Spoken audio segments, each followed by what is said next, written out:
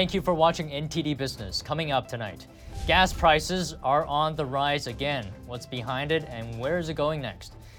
A farm group calling to investigate record-high egg prices, saying price gouging could be to blame.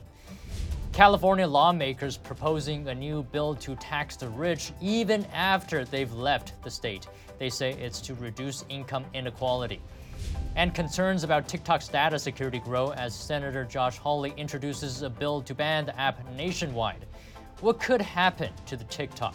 That and much more coming up on NTD Business. Great to have you with us. Don Ma here.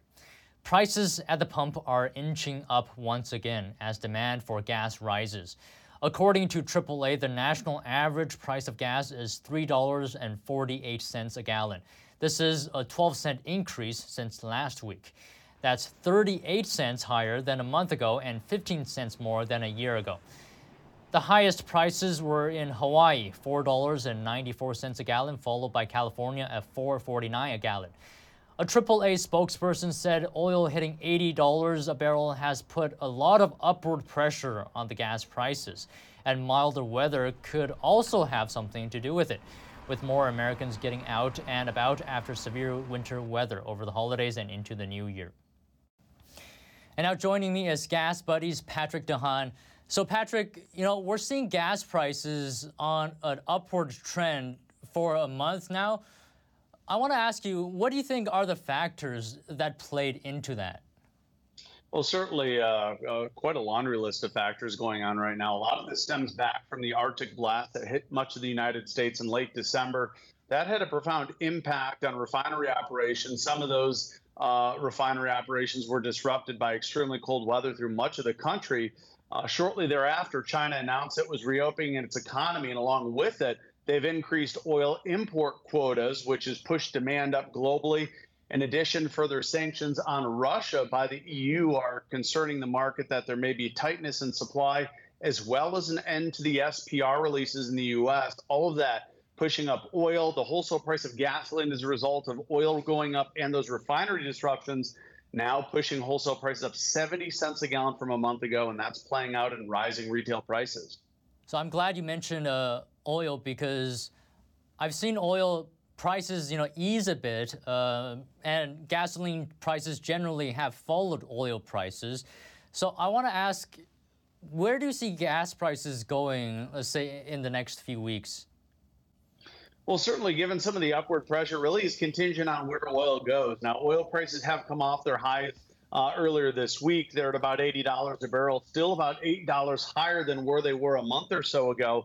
A lot of this is going to be contingent not only on the price of oil. As China reopens, we could see an increase in demand, but more so on turning that oil into things like gasoline, diesel, and jet fuel. And that ties back to those refineries. Now, utilization has picked up at U.S. refineries. It was at 92% in December. It fell all the way to 79% after the cold spell. We are now back at 86%, but we still need to see an uptick in refinery utilization to see gas prices moderate. Yeah, and you said on Twitter, you can have all the oil in the world, but if there aren't enough refineries, gasoline prices could still be very high, right?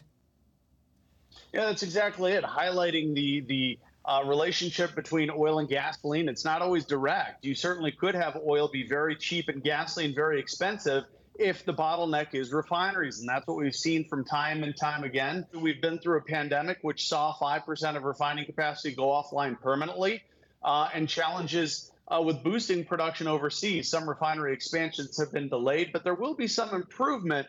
Much of that is going to be overseas in Asia and Africa and the Middle East. But there is a U.S. refinery expansion coming online in the months ahead. But still, we are at a deficit to the amount of capacity we had just in 2019. All right. Thank you very much for your insight, Gas Buddy Patrick DeHaan. Pleasure talking to you. Thank you. Home prices across the country continue to drop as interest rates continue to rise. Goldman Sachs says the declines will continue through 2023, and 4 cities have the possibility of a home price crash. NTD's John Marshall has more. Good and bad news predicted for home prices.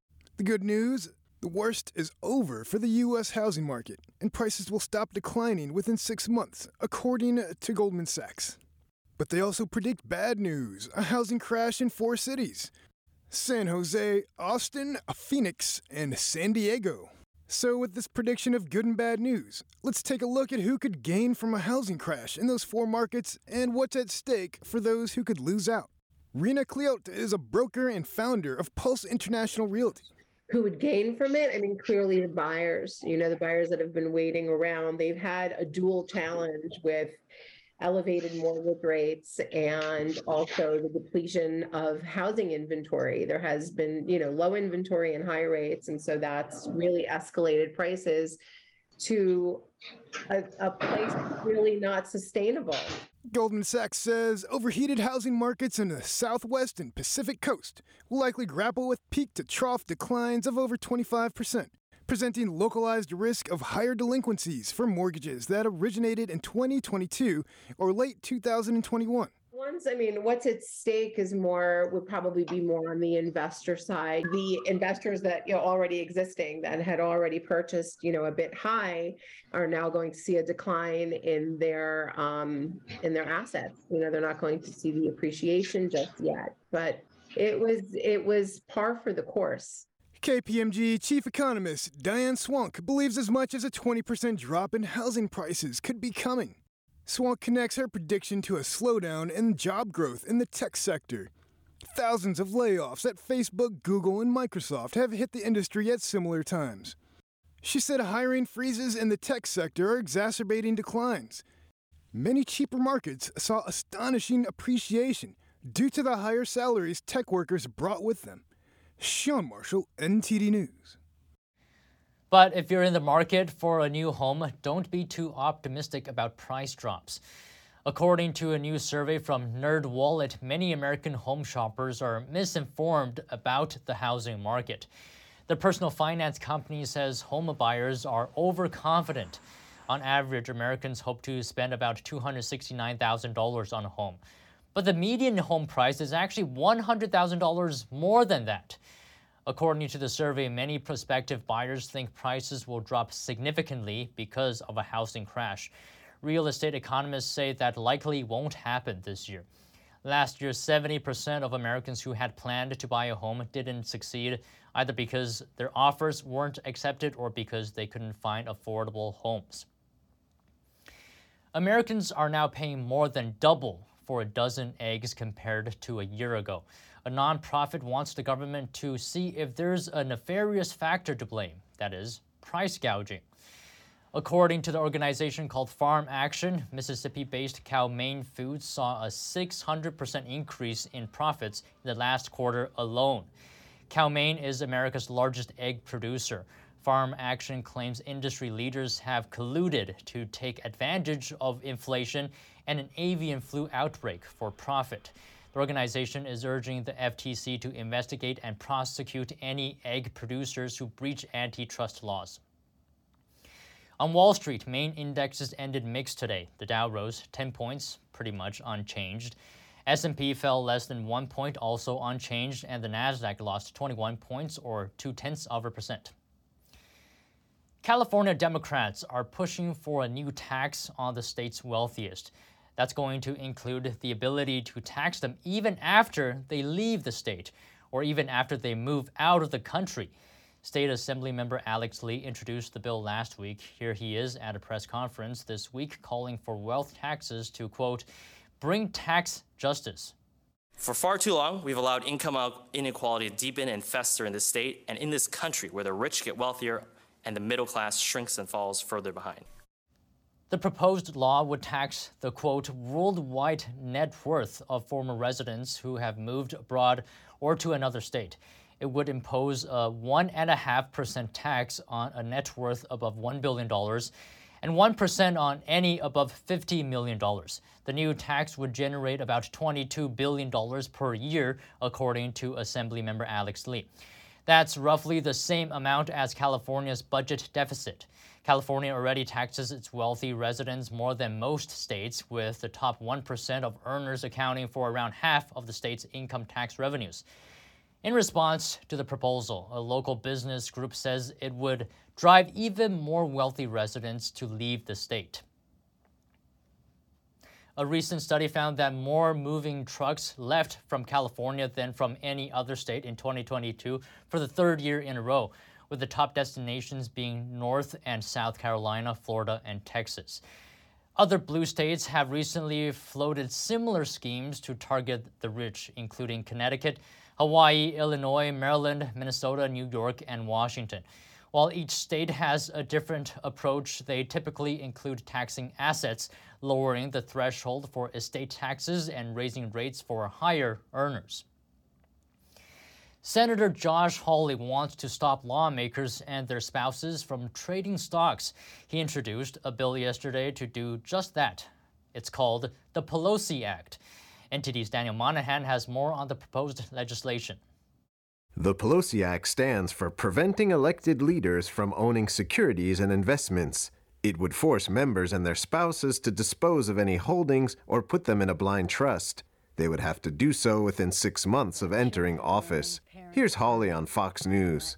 Members of Congress shouldn't be padding their own pockets and lining their own wallets. They ought to be focused on doing what the people sent them there to do. Members found in violation would have to return their profits to American taxpayers. I just think that is an invitation to all kinds of problems. Last year, a story broke that Nancy Pelosi's husband, Paul, traded between $1 and $5 million of stocks for semiconductors. The trade came just days before Congress earmarked $52 million for the industry.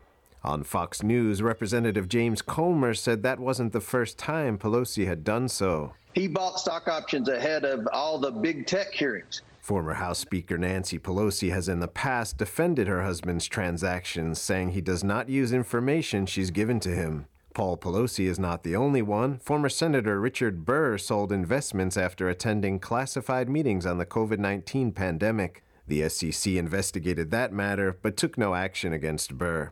Senator Jon Ossoff, who introduced similar legislation in the past, spoke about the problem on Bloomberg. We saw during the COVID-19 pandemic all of this stock trading by members around the same time as confidential briefings on the threat posed by the virus, trading in medical stocks. Hawley's bill makes allowances for mutual funds, exchange-traded funds, and treasury bond purchases. The efforts to prevent government members from profiting from their public office has bipartisan support. Earlier this year, Hawley introduced a similar bill that would prohibit legislators from trading stocks while in office, while Democratic Senator Mark Kelly also introduced like-minded legislation last year. Daniel Monahan, NTD News. Florida Senator Marco Rubio is taking aim at J.P. Morgan. In a letter to the bank's CEO, Jamie Dimon, Rubio denounced a partnership between America's biggest bank and TikTok's Chinese parent company, ByteDance. The bank is developing payments technology for ByteDance. Rubio's top concern involves the security of private U.S. user data. He cited the bank's efforts to help ByteDance with, quote, real-time data exchange, track and trace, and its ability to see and monitor payments. Under Chinese law, Chinese companies must hand over data to Beijing if authorities request it. But it's not just J.P. Morgan. Congress members are urging sports network ESPN to end a partnership with TikTok as well. While new legislation could pull federal funding to Texas colleges that refuse to ban TikTok on campus, Rubio demanded the CEO answer questions about the ByteDance partnership by mid-February. And as concerns about TikTok's data security grow, our special report today looks at what could happen to the popular social media app in the U.S. Right now, Congress is debating whether or not to ban the app nationwide. One way TikTok could save its U.S. operations is selling itself to an American company. This would potentially sever its ties to its Chinese parent company ByteDance, and it could ease concerns about the Chinese regime having access to its data. Republican Congressman Mike Gallagher is among those who have proposed a nationwide ban. And Gallagher says that if TikTok sells itself to an American company, this would be a workable solution. But would that really solve the problem? We spoke to tech researcher Jake Denton from the Heritage Foundation. The realities of the internet, the realities of these kind of massive social media companies is that backdoors exist, that, a rogue employee within Microsoft or in any of these companies could potentially still grab the exact same data of targeted users and get it back to Beijing. And their inner knowledge of these platforms, right, the way that TikTok works, what they can collect, where it's stored, is going to pose a massive threat. Denton says that potentially 2 years after a sale, we may find ourselves in the exact same situation. The CCP may still be able to look at our data.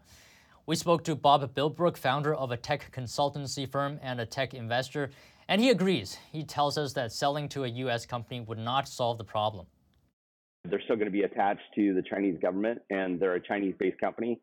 So although that may appear, as far as market or Wall Street would be concerned, as a safe play, I don't think anybody would believe that for a second.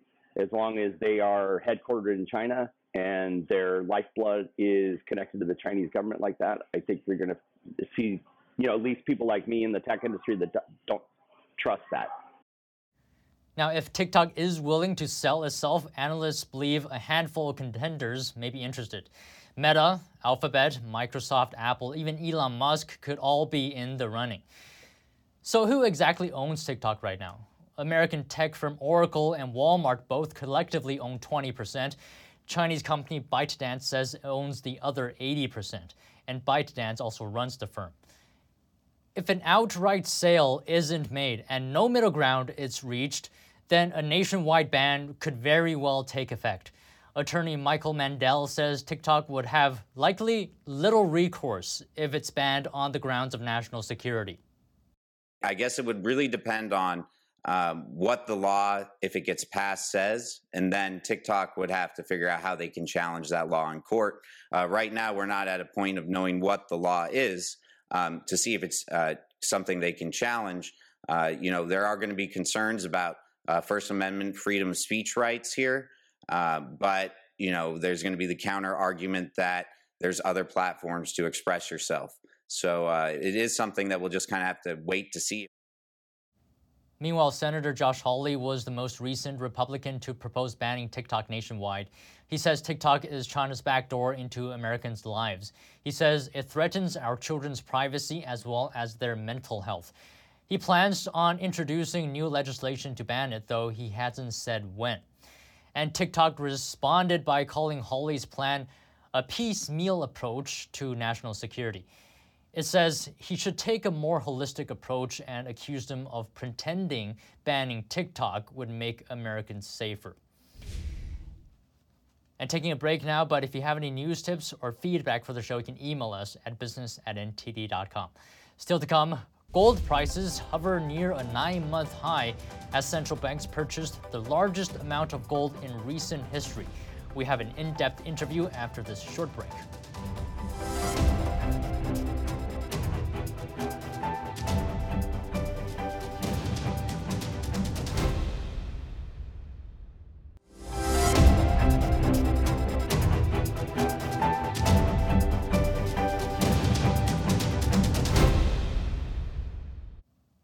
Welcome back.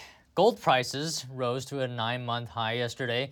This is amid fears of a global recession and also hopes of slower rate hikes from the Federal Reserve. Meanwhile, central banks set a new record of gold purchases in 2022, according to the World Gold Council. The world's central banks bought about 400 metric tons of gold in the third quarter last year.